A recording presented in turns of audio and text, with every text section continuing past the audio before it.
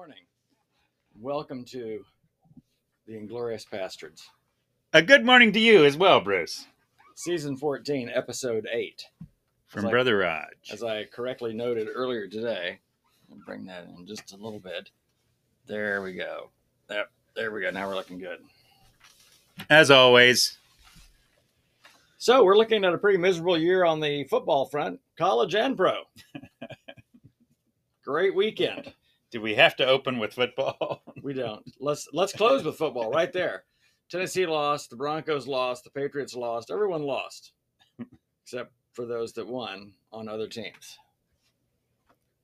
And I saw with your loss after the miraculous Hail Mary, then they had the 2-point conversion where it looked like your receiver got mugged as he was attempting to catch the ball. Well, I mean the tip drill, Hail Mary, that whole thing was hilarious. How that even happens in the pros? Washington did not handle that well. With all the training that they should Hey, let's see if we can try and catch it. Let's boink it up, right. Which is exactly what the other team wants. Right. Let's try juggling right now. Right. So, yeah, there's that. No, I'd rather talk about other things. Well, what about if we talked about a winning team like Colorado? Yeah, interesting. They did a whole 60-minute special on Deion Sanders Sunday night. Really? Yeah. Did you watch it? No. Okay. But I just knew it was a big deal. It's kind of the funnest story in college football, maybe in all of football right now. Now, here was an interesting, I saw, and I haven't tracked, but his son Shoder, I think, Sanders, was someone just making the observation, he's been playing at historically black college university. Mm-hmm. Right. It's not like he magically overnight turned into a great player, but he wasn't getting any coverage. This interesting thing about small colleges, HBCUs, that almost where, there's a bias toward big names and the big name schools, and this is where your talent's going to be. It was just that interesting thing that, he's the same player. Yeah. Several of these players on this Colorado team that came from HBCU university, that they're very, very talented, but it took getting to a Power 5 conference before anyone's paying attention. And that's part of what makes the story so interesting. I was listening to Dan Mullen talk about him. Okay. He said his transition from FCS to Division I FBS football is pretty extraordinary. His quarterback play, and he showed the difference. It's not just his ability to throw the ball. It's his reads. Yes. It's his looking at multiple receivers and finding the right one. He said he's just really a smart quarterback.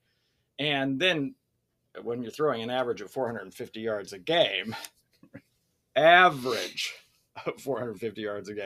extraordinary. And then his other son plays both sides of the ball. Yes. Which is just nuts. So defense and offense, he's on the field, 90% of the time. I'm like, good night. There's so many stories woven into that story. Even with your, starting your son as your quarterback. Right. Obviously, you have a strong belief system in him, but that's a lot of pressure for the son. And he has just stepped up and walked right into that. Yeah. Very prime time like his papa. Who was also a two-way player. I mean, that's right. Right. Because he could do receiver, he could do cornerback. And baseball. Oh, I forgot about that. He did football, baseball. Michael Jordan did baseball too.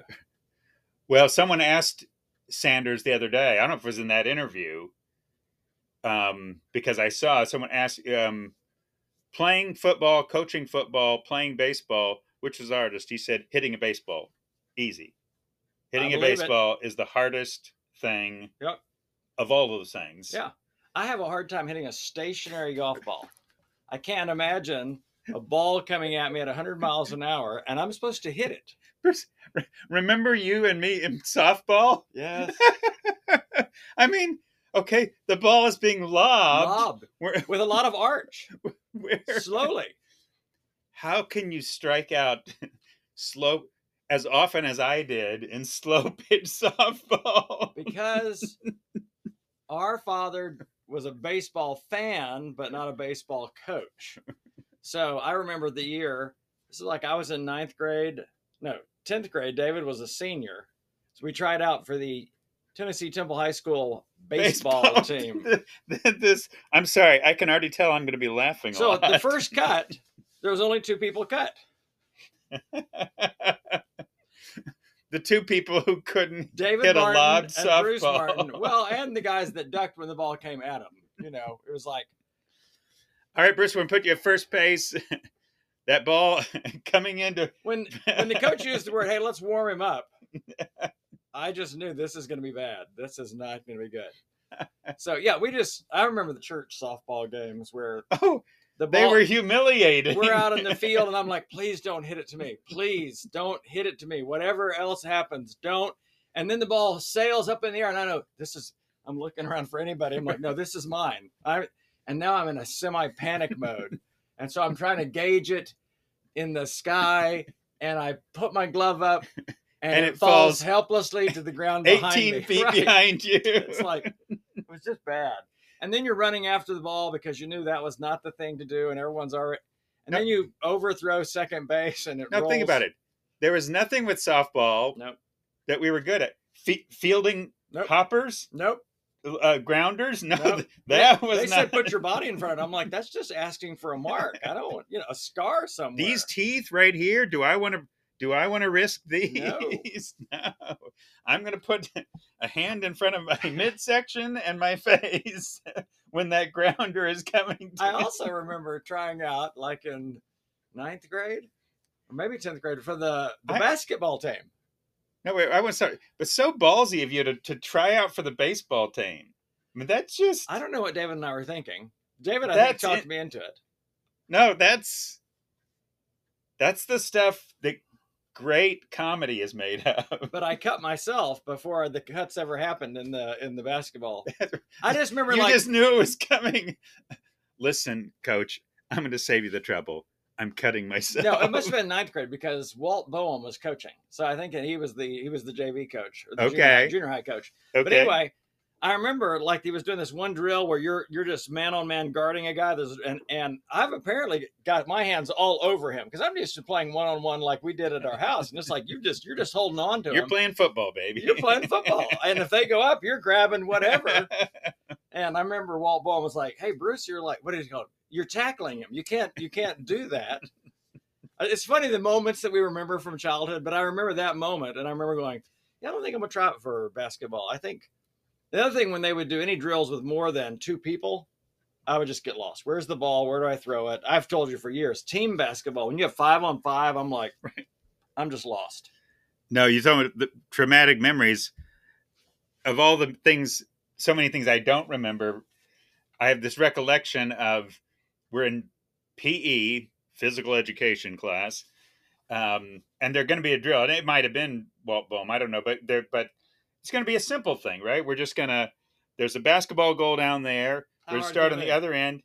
You're going to dribble down and make a layup and come back to your team, tag, and then the next one, and I'm watching everybody and they're, they're just going down there like gazelles and then they're laying that ball up. Laying it up. And then it comes to me. I did the same thing. I know what you're going to say. So now it's just Roger erratically chasing the ball. Trying to, oh my gosh. Trying desperately not to let it go out of bounds on a drill. But I stop it from going out of bounds. But now it's that layup, which, you should just be able to float up there, and I'm bricking it. No, I remember because we played at home on a we had the asphalt court, and then we had a basketball goal that had a metal backboard, but it had a lot of give in it, so the board would move like that. Yes. So you could just slam it in there, and it would fall limply into the basket. Well, you go to lay up on glass, and I laid it up there just like I would at home, and it shot 8 feet backwards past the foul line. I'm like, that was not supposed to happen. So people on my team are back there. They're cringing. They're taking naps. And the only thing worse is when you did it in a game, because I remember doing it once in a game at one of the Rice family reunions when we were playing at the Franklin Row Baptist Church. I got the ball. It was loose on a fast break. It's only me in the basket. I mean, no one's around. And I managed to keep the ball inbounds. Good. And then I go up for the layup. Same thing. Bing, boom, and it just shoots. I'm like, how does anyone get used to glass? that's so firm and yes, springy. Kissing it off the glass is an art. Well, I would later learn to do that. But I just went to where you just lay it into the basket. You just take the backboard out of play. Right. Just I'm tall enough. I can get it to the basket and just let it fall. But Lord have mercy. So are we talking Blue Zones today? Blue Zones can work. I know you've got a funeral later today, and I had a funeral on Monday. So it was interesting that in this parallel universe that you and I live in, that we both have those in the same week. But one of the things that I shared at this funeral, and I've never done this before, but it just struck me. This was a couple of days ago, right? Just a couple of days ago, Monday this week. It struck me that we often look at funerals as this final thing. And there is, mourning and there is sorrow associated with that. But I realized, and I talked about it as though we're here to celebrate this chapter of this person's life. But the book is still being written. And I went back to John 11, the resurrection of Lazarus. And I love when Jesus said, when the sisters sent to Jesus, hey, the one you love is sick. He said, this sickness will not end in death. And everyone thought he meant he's going to go he's going to go heal him. Right. He's not going to die. But then later on, Jesus plainly tells his disciples, no, he's died, but he's sleeping, but I'm going to go wake him up. And of course, their thought was, well, if he's sleeping, that'll be good. Rest is good. Right, he'll get better. Don't wake him up. And Jesus is like, no, he's dead. And I'm imagining myself in that sound. I'm thinking, yep, Jesus is crazy. Yep, we've thought this for a long time. He's certifiable now. He's now confirming it. But I just love the fact that this sickness will not end in death. And that was kind of the theme for the follower of Jesus Christ. Death is just the beginning of a new chapter, because Jesus goes on to say, whoever believes in me, even though he dies, yet will he live. And it's like chapter 2 begins. And it's interesting. Another way of looking at it that has been on my heart, that I tried to share points with people, is what Jesus taught. Even when we talk about heaven coming to earth, mm-hmm. There are two stories going on. The story we're in right now is the micro story, mm-hmm. but it's inside a much larger story. Right. I think about the difference. If you believe, and this is critical, if you believe the earth is all there is, if, as Carl Sagan, the material world is all there is, was, ever will be, then it's a belief that there's only one story. But Jesus introduces another story, that we're inside a much larger, and so the big story puts this story in context. The end of this story, you're still in a larger story. Mm-hmm. And if you believe in the larger story, and then it's the issue of, are we living in light? In this story we're in right now, are we living in light of the larger story? This God that we're created, that we were made for forever, that we're made to enjoy each other, we're made to enjoy God, we're made to enjoy... if we're not doing that, we can get so caught up in this world.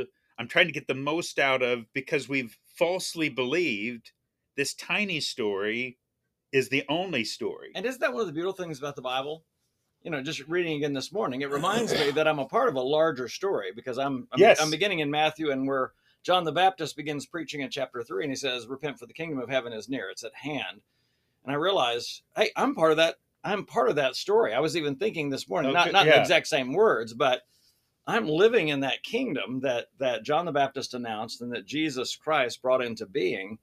And I'm like, yes, good point. I'm in that larger story. And so when I pray in the mornings, and I pray through the Lord's Prayer as part of my larger prayers every morning now, but it is that your kingdom come, your will be done. And then I'm praying that I will be, that my agenda will line up with the agenda of God, the kingdom, his work in the world. And it allows us, and this is where it does attach to living in the blue zones, how important purpose is. I can't remember the word for that first, the Okinawan culture, mm-hmm. but they had a word basically for purpose or mission, and It was something beyond yourself. Even one guy that was creating musical instruments, he said, my art will live hundreds of years beyond me. This musical instrument will go, but he had a sense of purpose. I want to live in a larger story. Yes. That's beyond my story. Right. And that's fascinating because the reality is there is a larger story, and it's why we need to connect with that larger story. Purpose, a desire to connect with something larger than myself, something, and we'll say that we want something that lives beyond. We want something that's bigger, and it flows out of the reality of we're made from a God who's never not existed.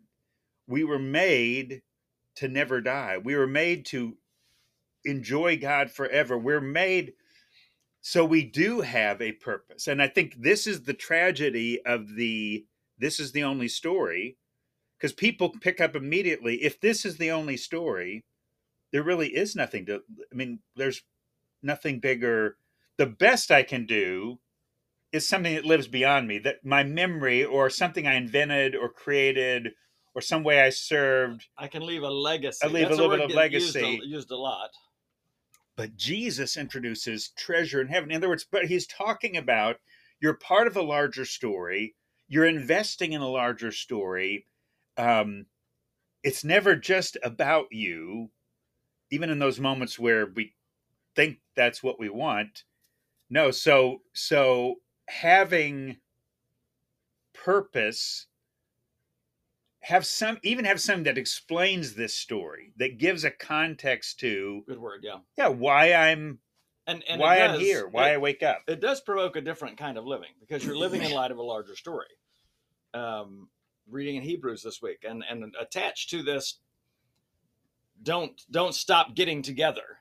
Yes. What I didn't notice, because it's on two different pages, like this part of the chapter ends this, and it's the next page, and the next page starts with, don't stop gathering together, as some have got in the habit of doing. Right. But the verse right before that is, spur one another on to love and good works. And I'm like, oh, those two things are connected. In other words, we're supposed to be reminding others. It's part of the even gathering. We're reminding others that, hey, don't forget, we're part of a larger story. So love and good works are making a difference in the world, being the light of the world. That does give us tremendous, and it helps us get through, I realize, so much hardship and difficulty. In other words, if this life was all there is, I can understand a person throwing up their hands. Right. Too much difficulty, too much hardship, too much pain, too much. And then, like Paul said, if this is all there is no resurrection, then eat, drink, and be merry. Do everything you can to make life If there is happy. no resurrection, there's no second There's no story. Bigger story. There's no larger story.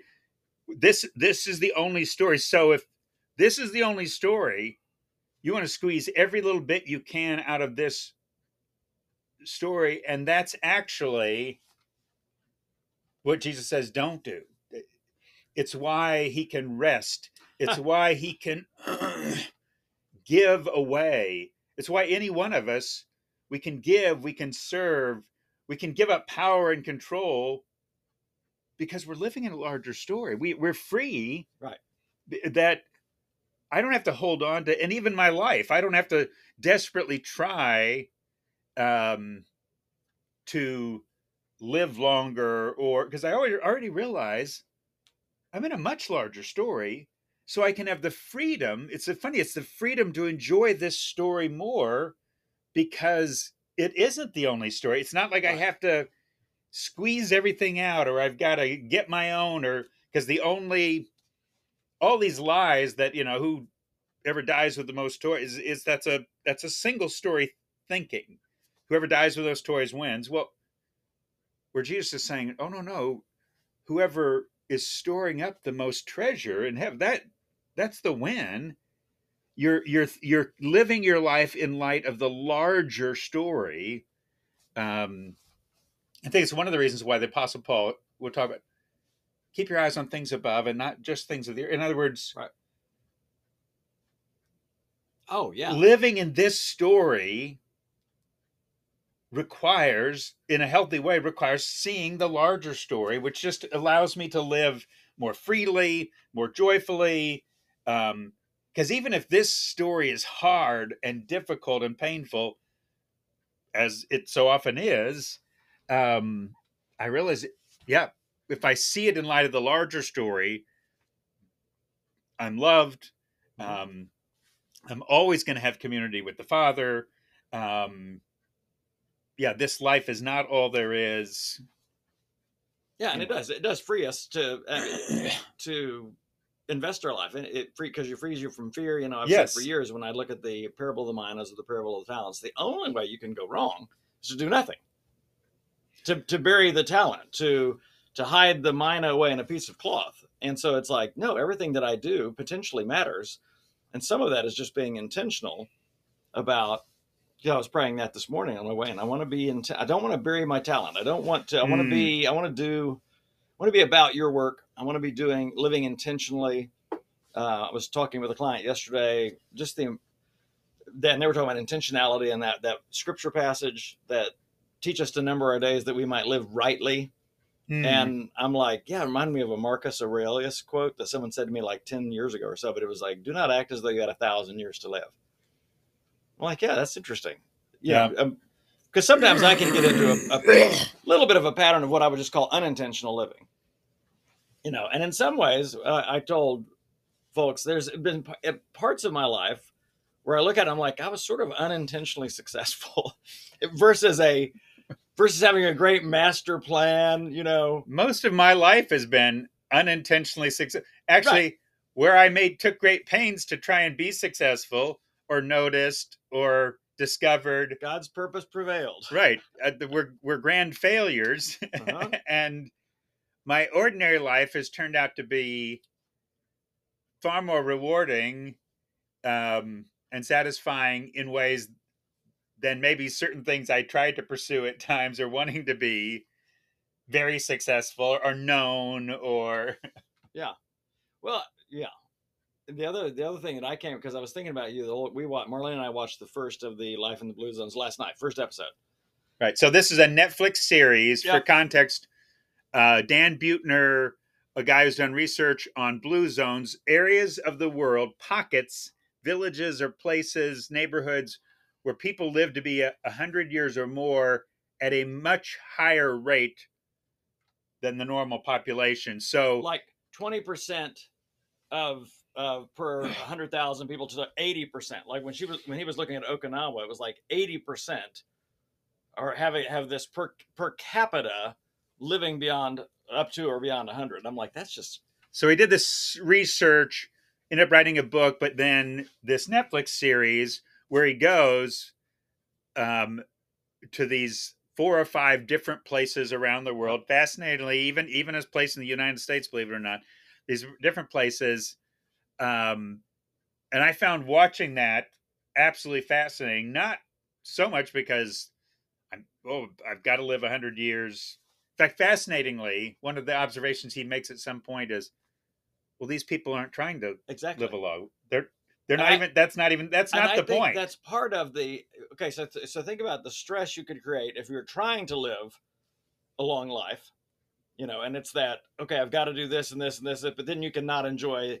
You just sense that there was an ease to their life and a hardship at the same time. Right. But one of the one, because I've only seen one episode so far, but even that first lady that they talked to, the 103-year-old grandmother, but she said laugh a lot. Right. And I thought about you and I, and I'm like, yeah, Roger and I got that part right. We may laugh at inconsequential, silly, inane things, but we do laugh a lot. And when we get together, we laugh a lot. And sometimes our wives are just sort of looking at us like, I know you guys are getting tremendous joy from that, but we don't even understand what you're talking about. We are laughter created. Our parents, when you and I get together, shake their but head. They laugh. They do get. Yeah. It's fun to see Mom now. Different times, she'll just get tickled. You and I'll be in there talking about something, but when she gets tickled, she'll just be. Yeah, she does it, and she's like, "This I could not have spawned this," which is a great term. Yeah, we got a big family get together this weekend. I hope you know about that. I know sometimes you get left out. I was at the one a week ago Sunday. Yes, I saw the pictures. I was in the Holy Land. Yes, and I was with a holy moment with my parents. Again, I was in the Holy Land. I just live life around people and not places. 7 time zones that way. Which takes a bit of time to unjet lag from that, by the way. Because like you're going to bed at 8 o'clock and it's like 2 o'clock in the morning on your body clock. So you've been tired since about noon. Sleepy anyway. But funny, like in the Blue Zones thing, one of the things that he ends up talking or is community.